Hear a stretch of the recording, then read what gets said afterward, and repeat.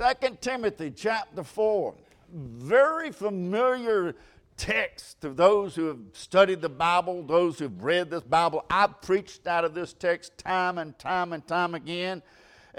I've seen something in here that's different from I've seen all the others. I love the way God can take the Word of God and you can read it and get something out of it that'll use you, be a blessing to you for that day, and you come back to that very same Scriptures and God refreshes it and brings something back to your mind that you never saw before. I saw this. I got happy. I got excited.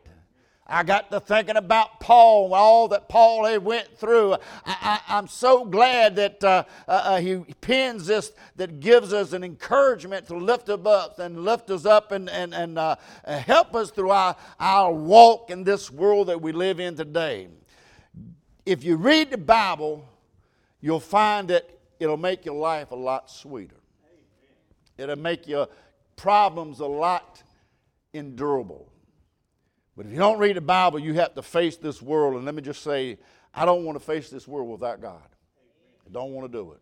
Because God is what you need as well. 2 Timothy chapter 4, verse 1, let us stand. For those who can, those who can't. I heard bones creaking and back knocking and everything else. Get some Geritol, I guess. 2 Timothy chapter 4, I charge thee therefore before God and the Lord Jesus Christ, who shall judge the quick and the dead at his appearing in his kingdom. Preach the word. Be instant in season, out of season. Boy, they've took that out of text so many times. And Paul just said, Timothy, it doesn't matter what time it is, no matter what. You should be a Christian no matter where you're at and what you're going through. No matter what time of year you ought to be a Christian. Preach the word, be instant in season and out of season. Rebuke and reprove and exhort all with long-suffering doctrine. For the time will come when they will not endure sound doctrine, but after their own lust they shall heap to themselves teachers having itching ears. And they shall turn away their ears from the truth and shall be turned unto fables. But watch thou in all things, endure affliction, to do the work of the evangelist. Make proof of thy ministry. For I am now ready to be offered, and the time of my departure is at hand. I have fought a good fight. I have finished my course. I have kept the faith. Henceforth there is laid up for me a crown of righteousness, which the Lord, the righteous judge, shall give me all that day, and not only me only, but unto all them that also love thee is appearing. Let us pray. Father, we thank you, Lord. We just thank you for each one that's here today. Lord, we just ask you to bless heart, lift us up, encourage us. Help us to be a speaking platform that your words may go forth, Lord. And Father, we just ask you to empty yourself and fill me with thy Spirit. In precious name of Jesus we do pray. Amen, amen. Be seated. Keep your Bibles open. We will be looking at some other scriptures this morning. I don't usually do this on Sunday morning, having to turn the Bibles and the scriptures and everything else, but this morning is going to be a little different. If you're here on Sunday nights and Wednesday night, you'll find that we go through the Bible in every place. We're in the Bible all over the place, but today is something a little bit different. We find these are the last recorded words of the greatest Christian that ever lived. The greatest Christian, bar none, on this side of Calvary, and this man's name is Paul. He writes most of the New Testament. I know that Paul, if he was standing here, would say, Paul, you were such a great Christian. You've done this and done that, and you started churches and all these things. But Paul said, you know what? I don't need the accolades. I don't need to be put on a pedestal. Paul said, I'm the chief of sinners. I'm a wretched man. I'm a nobody. In fact, when you start reading Paul's life, you can't help to come away admiring the faithfulness, the power of the walk of this man with God. The first 5 verses we read out of this chapter, Paul pens. This is Paul's practical instruction to this young pastor, Timothy. He's letting Timothy know that this is what you need to do in your life. Preach the word. Don't worry about if they like it or not. Just be faithful and live for God. Be instant in season, out of season. And Paul warns him in verse number 3. For the time will come when they shall not endure sound doctrine. Can I speak to your heart this morning and tell you the time that Paul said shall come is already here today. We're not waiting for the fulfillment of verse number 3. It has already been fulfilled in our life right now. People don't endure sound doctrine of the Word of God. We're living in a day where even Christians will say, I don't care what the Bible says. Well, if you don't believe what the Word of God says, how can you keep your bearing straight in the walk of this world, in your life going with God? We have no other authority other than the Word of God this morning. And the craftiness and the clever device of Satan, he's saying the Word of God nobody actually has. Nobody has the Word of God. God's Word is inspired in the original manuscripts, and nobody has original manuscripts. They're lost. But can I tell you this morning, I have the inerrant, inspired Word of God in front of me. I have the Scriptures. I have the Word of God in me, and that's what you need in this world today. God wrote this letter for you and I this morning. But then Paul in the next 3 verses goes from talking to Timothy about Timothy's ministry to talking about his own ministry. He stops telling Timothy to do this and do that. In verse number 6 he changes. For I am now ready to be offered, and the time of my departure is at hand. I have fought a good fight. I have finished my course. I have kept the faith. Henceforth, there is laid up for me a crown of righteousness. In verse 6 through 8, Paul moves from giving Timothy practical instructions to his own personal itinerary. This is the end of the line for Paul. This is it for Paul. But even though Paul is about to lose his life, he's still got plans for the future. Paul is fixing to die. But it doesn't mean that Paul doesn't have a plan for what comes after.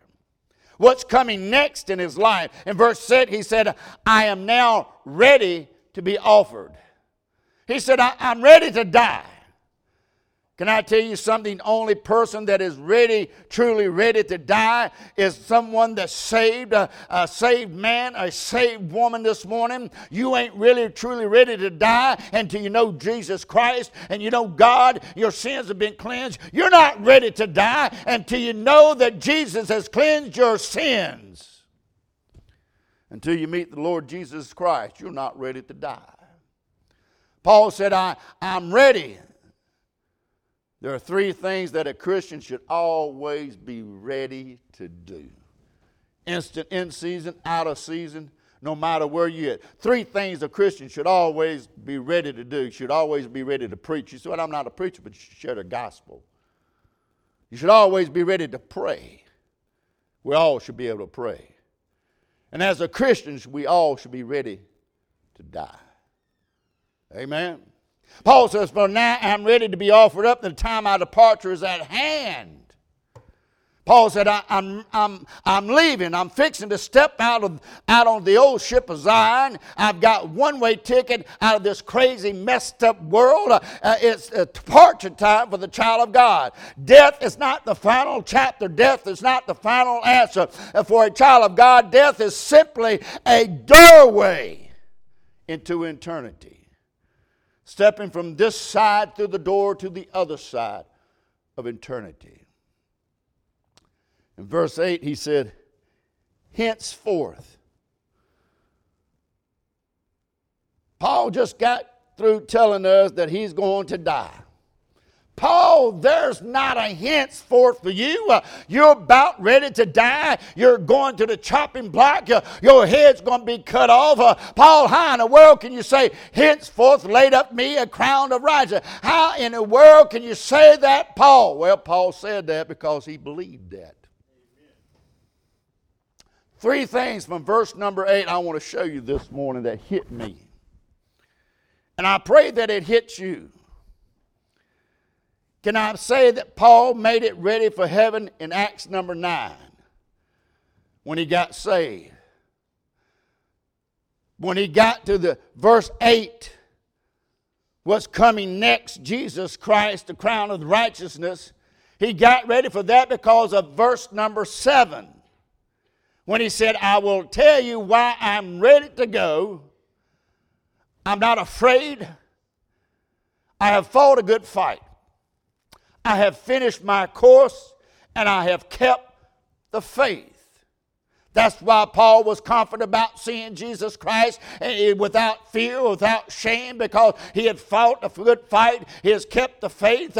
He has kept his course. He's worked for the Lord. He served God. He worshiped God. He breathed and died for God. Preaching on this thought. Are you ready for what's coming next? Are you ready for what's coming next? If you are about to draw your last breath in this earth, or if Jesus is coming back, the cloud's going to part back, and the righteous Son, the Son of God, steps out on the clouds, and one day he will. Are you ready, child of God, for what's going to come next?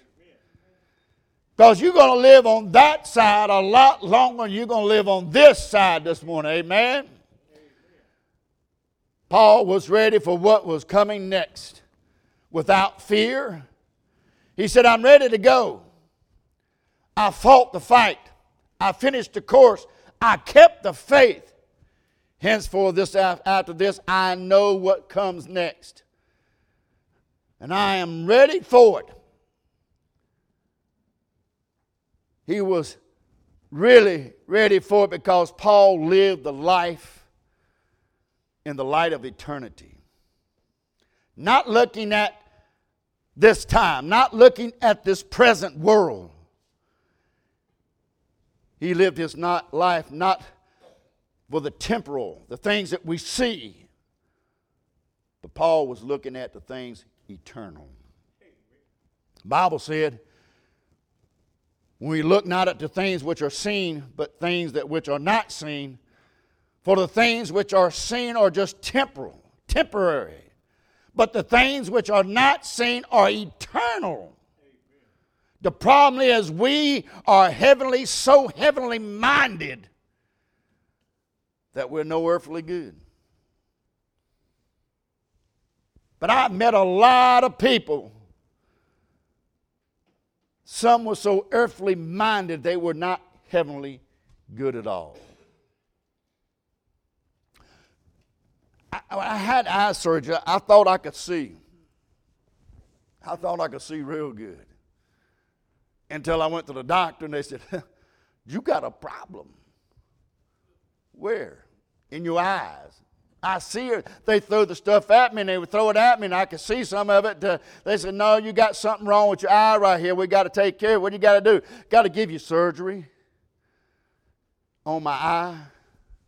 You going to cut on my eye? No, we're not going to do that. Well, we're going to give you a shot in my eye. Yeah, no, you're not going to do that.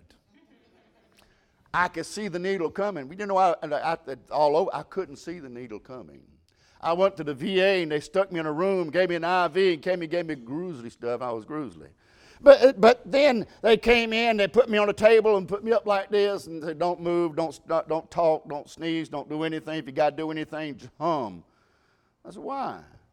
Because if you start talking, your eyes are going to move, your face will move. They might jab you with all these sharp instruments they have around you. We don't want to do that. I didn't hum, I didn't move, I didn't do nothing for an hour. I just laid there and took it. But when I took the bandages off of me, I did not realize how bad I was until I took that bandage off me. I was like, good grief. I I start seeing things a lot clearer. The problem is we're so nearsighted as Christians. We see everything for the nasty now and now that we can't see the sweet by and by. We can't see what God's got to do because we already set for the things right here. And Paul said, hey, I'm ready to go. I fought my fight. I finished my course. I kept the faith. And I'm ready to go. Why? Because I wasn't watching and keeping an eye on the things here, but I was looking at another place. That's why I'm ready to go. That's why I did what I did. Out of verse 8, 3 things I want you to see as a Christian that you should be waiting for. You should be preparing for this morning. First thing we read in verse 8, he said, henceforth, after this is what's coming next. There is laid up for me a crown of righteousness, with the Lord, the righteous judge, shall give me at that day, and not to me only, but unto all them that love his appearing. Paul said there's going to be a crown laid up for me. In other words, Paul said there's a crown waiting on me. How did he know that? I tell you how he knew that. Because of what he done in verse number 7. He said that I finished the course, I've kept my faith, and I fought a good fight. And because I know that I did that, and because I know that I've done those things, there is a crown waiting on me. Look at the receiving of this crown, this righteous crown that Paul gets. Let me say this before I get started. Don't get rewards and righteousness mixed up or confused. You can earn crowns, but you cannot earn righteousness. Righteousness is based off, crowns is based off services, but righteousness is based off you accepting Jesus Christ as the righteous one, and he imputes his righteousness onto you, and you impute your sins onto him. That's the only way you can get righteousness. Paul said, I've earned a crown. I've served him. I live for him. I strive lawfully according to the word of God, and done what he told me to do. What I'm asking you is, when it comes to the next, will you receive anything? Will you receive anything? Are you going to have anything to show to Christ, for the life that you live for Christ here on earth? When you get to that judgment seat of Christ, are you going to have absolutely nothing? All the years of service that you said you've been saved, sitting in church, listening to preaching, going out witnessing, all those years that you served God and have absolutely nothing. Paul said, I'm not ashamed and I'm not afraid because of what I've done. What I've done. Will there be anything that shows and says that you are a child of God? You did a good job for Jesus Christ. That child looked and longed for and lived for Jesus Christ. He looked at it like he's coming every day. That's the way we need to look at it, as this is the day that Jesus Christ is coming back. We ought to look and long for that day. This could be the day. This could be the hour. Paul said, hey, my eyes were not set on the world. My eyes was not set on the things of this world. My eyes were set on eternity. I've always thought about eternity. Have you done anything for the glory of God to show Christ your work for him? Bible tells us that our works is like jewels, silver and gold, or like wood, stubble, or hay. Those things that can be burned up, wood, stubble, and hay, can be burnt up that jewels, the silver and gold, just get tried by the fire. And let me just say this. I'd hate to be standing before Jesus Christ at the judgment seat of Christ, and all the works that I had, all the works that I've done are in a pile there, and Jesus Christ is looking at him and looking over me saying, it's going to be tried by fire. How do you know what fire is that? Well, in Revelation, the Bible says Jesus looked as flames came out of his eyes, and I believe this with all my heart. Jesus Christ is going to look at your pile of work. He's going to see all that you've done, and he's going to look at it, and what's sustained is those things you've done for God and those things that burn up the things you've done for yourself. I believe that. Now, the question is, when Christ does judge your work, will there be anything left? I'd hate to stand before God with a handful of ashes. Years of service, years of worshiping, years of praying, and years of witnessing, and just ashes in my hand because all I did was just for vain glory, for self, instead of giving God the glory. Paul says there's a righteous crown waiting for me.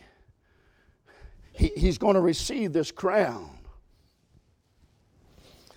If you have not accepted Jesus Christ as your Savior, you haven't done work, you haven't gone out and witnessed, you haven't prayed, you haven't done the things, you haven't been faithful to God, you haven't been faithful to the house of God, you haven't been faithful to the Word of God, let me just say, don't expect a crown this morning.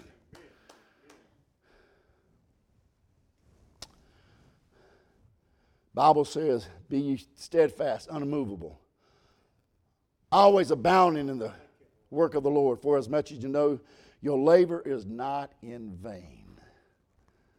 Your labor is not in vain. Hebrews 6:10, for God is not unrighteous to forget your work and your labor of love which you have showed toward his name, in that you have ministered to the saints and do minister.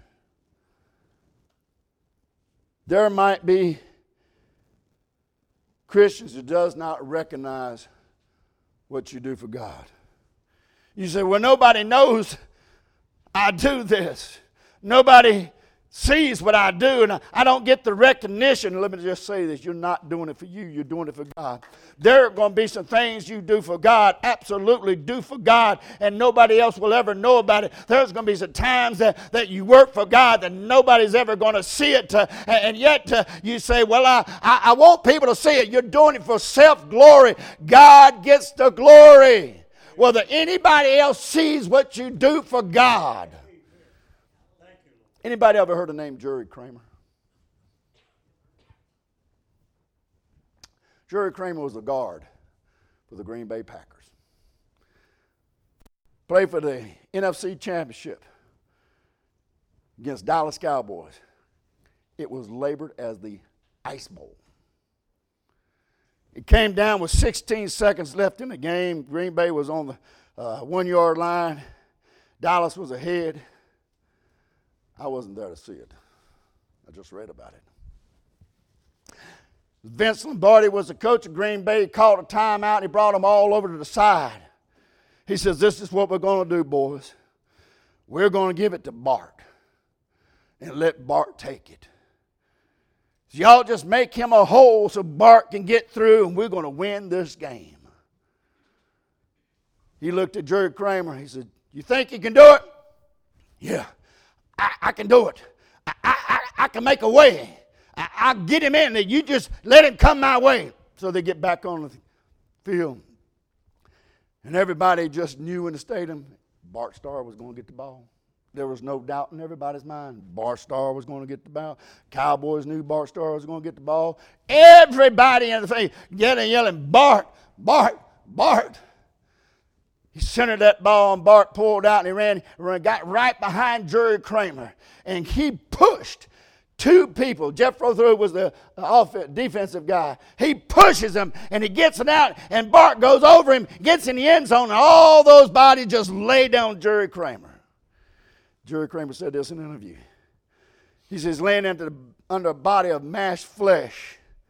And he looked over and seen Bart had gotten in the end zone. He heard everybody yelling, Bart, Bart, Bart, Bart. He got a little upset about that. He said, I made him a way in there. I got him in there. Nobody's yelling, Kramer, Kramer. Nobody's saying that. He gets up, get a little upset.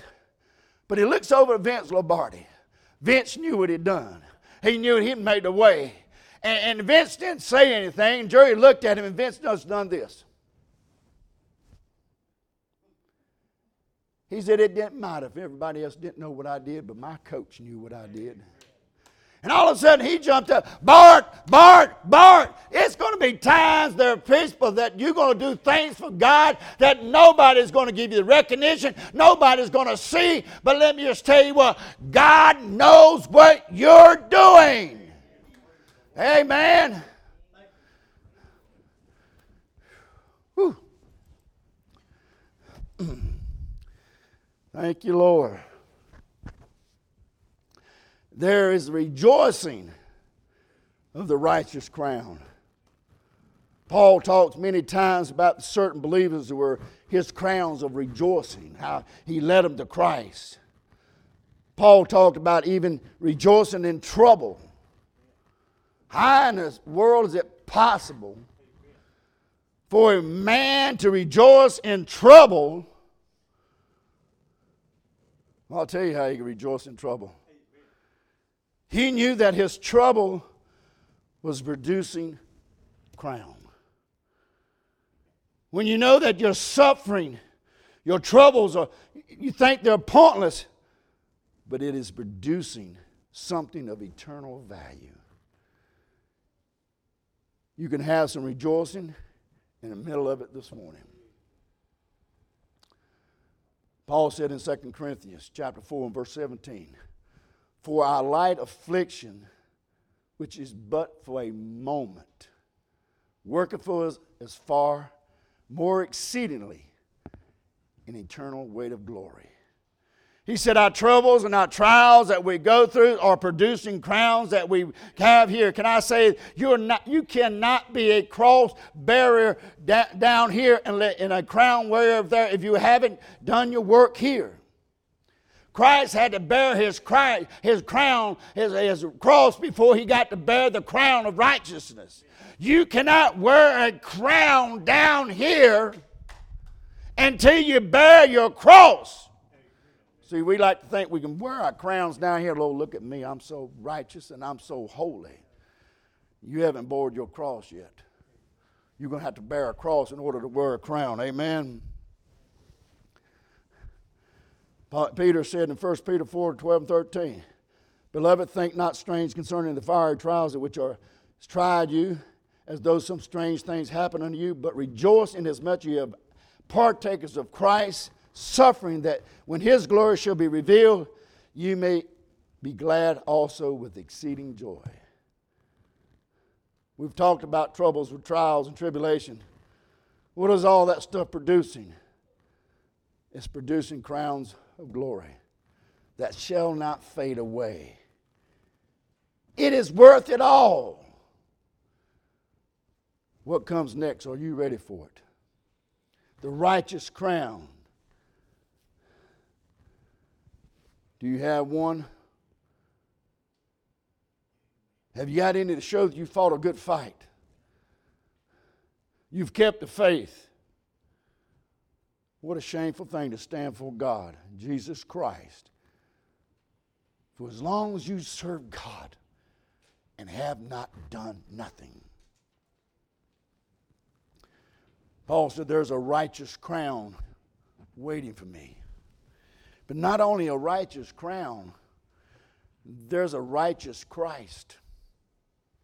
Are you ready for what's next? Not only the righteous crown, but also the righteous Christ. Henceforth there is laid up for me a crown of righteousness, which the Lord, the righteous judge, shall give me that day. You know what's coming next? You're going to meet the one, the perfect man. You're not going to have to answer to a pastor. You're not going to have to answer to a pope. The one that you're going to answer to is the one that suffered and bled and died at Calvary, the one that gave everything and lived a perfect life. That is the one that you're going to answer to. That's the one that's going to judge you.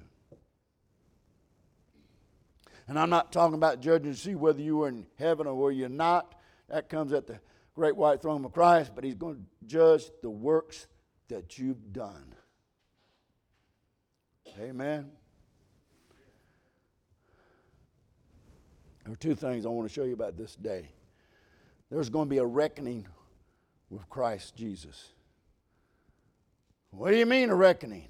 The Bible said in 1 Corinthians chapter 3, verse 13, every man's work shall be manifested, for the day shall declare it, because it shall be revealed by fire.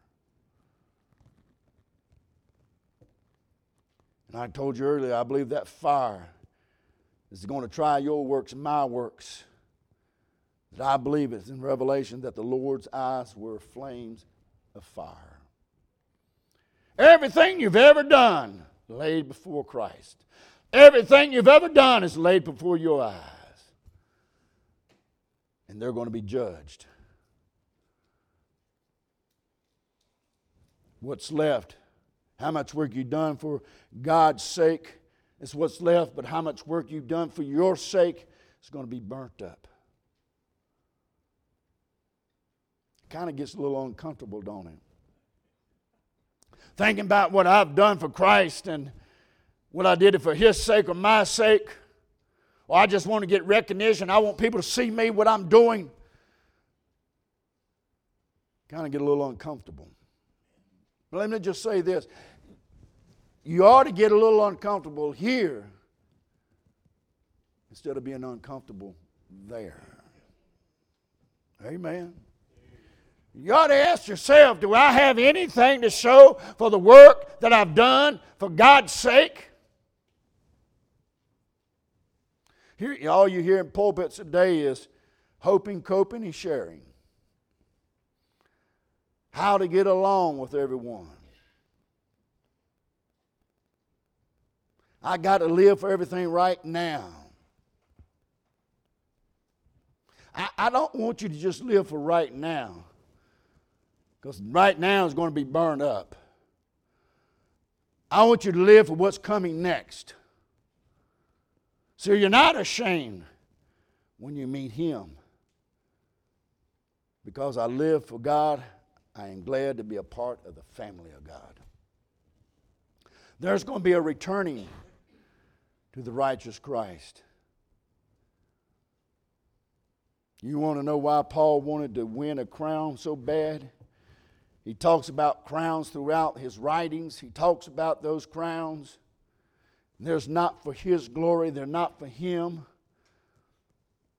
Paul's not saying, look what I've done. Look how great I am. Paul is not doing that. If you're saying, look what I do this, look at me. Let me tell you what, you need to stop what you're doing for the sake, Christ's sake, not your sake.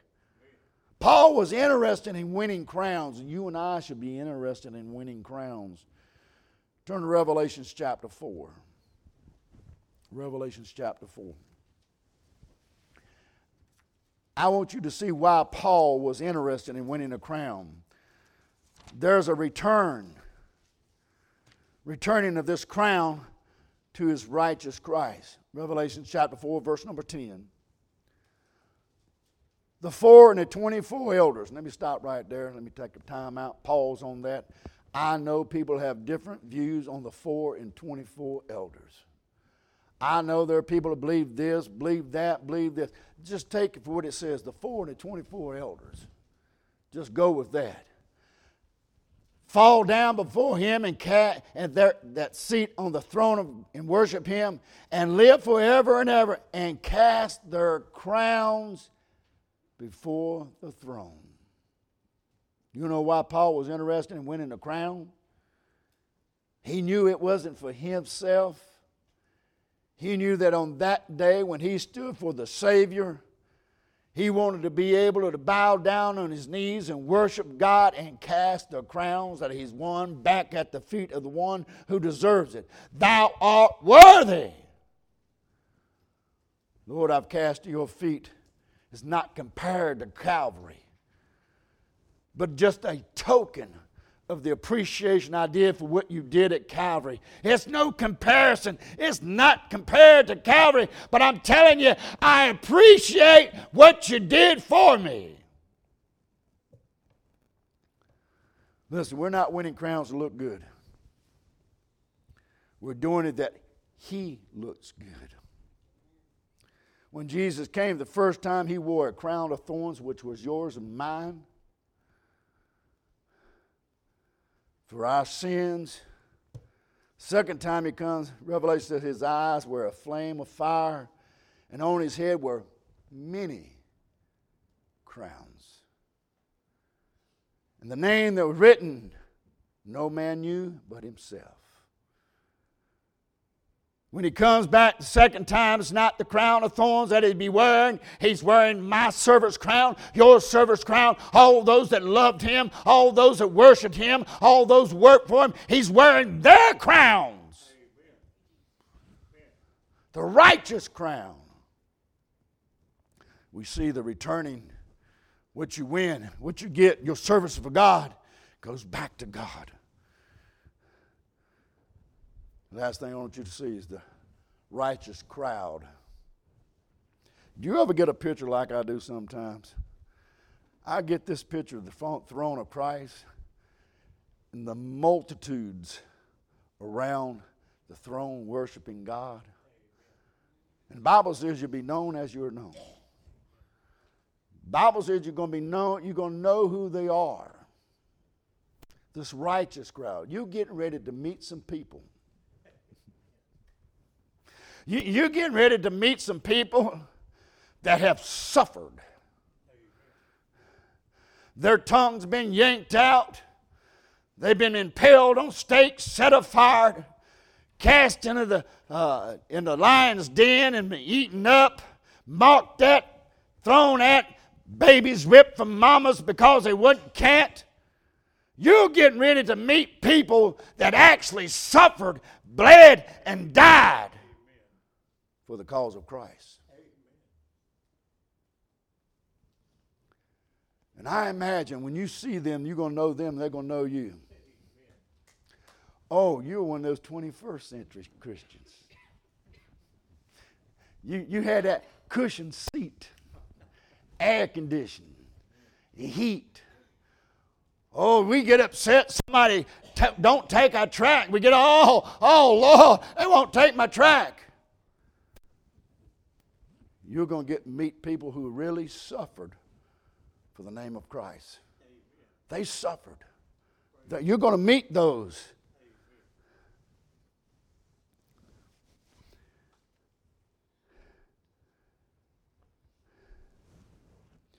You say, well, preacher, you're making heaven sound a little bit heavy. You ought to get nervous in the service, I'm telling you, because of what's coming next. We all must appear before the judgment seat of Christ, the Bible says.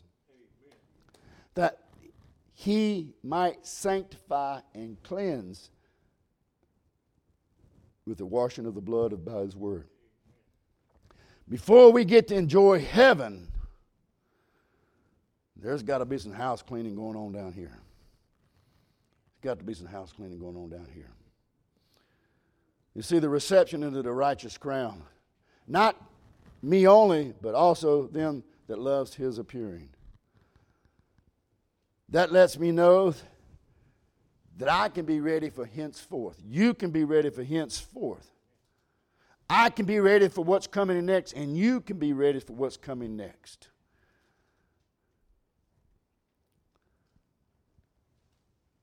I'm ready. I'm looking. I'm longing. Lord, please come. I don't have to live under a dark shadow, saying, I hope he doesn't come back today. I got things I need to get right. I'm not worried about it. I'm saying, Lord, if you need to come right now, if you need to take me right now, I'm ready. I've done the things I needed to do. I've fought the fight. I've kept the course. I've kept the faith, Lord. I'm not ashamed of meeting you. I'm saying, Lord, if it's need to, come back now. Can you say that?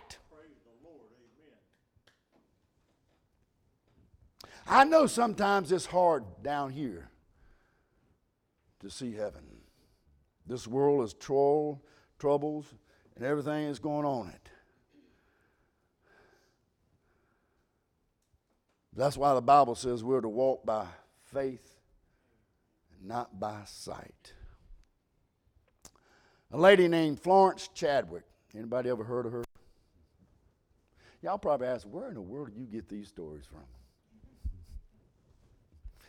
I'll make them up. No, I don't. 1952, Florence Chadwick was a swimmer. She swung large bodies of water. In fact, she was getting ready to swim from the Catalina Islands to the shore of California. 20-some miles, 25 miles, something like that. And she was going to be the first woman to ever do this. She sets out, Catalina, getting ready to go on to shore.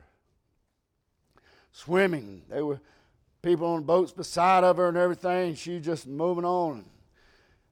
And all of a sudden, a dense fog moved in on her. And she was swimming, but she said, I couldn't see anything. She lost her bearings. She said, I can't see the shore. She kept striving for a while, and finally she said, get me out. I can't do it. I can't do it. When they took her out, she didn't realize she was only about a mile from the shore. She was heartbroken. She said, I'm going to do this again. She went out and started swimming again. This time another fog came in denser than the one before. She couldn't see. You couldn't see a hand in front of you. She couldn't even see her. She couldn't see nothing. But she kept swimming.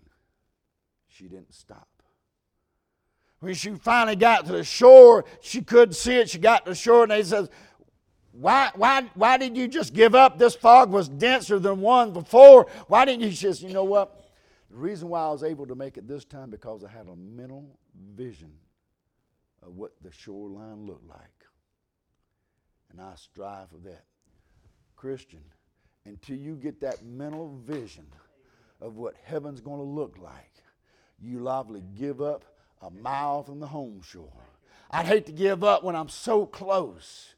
Get that mental vision in your mind where you're heading and keep it there. Don't let the devil, don't let the world drag it out of your mind. You keep that vision. You keep going. You keep striving. You keep swimming. You say, Lord, I'm heading that way. I'm not giving up. I'm not looking back. I'm not turning around. I'm heading to heaven. I'm on my way. Because if you don't, the flip side of that is hell. And that's another sermon, hell.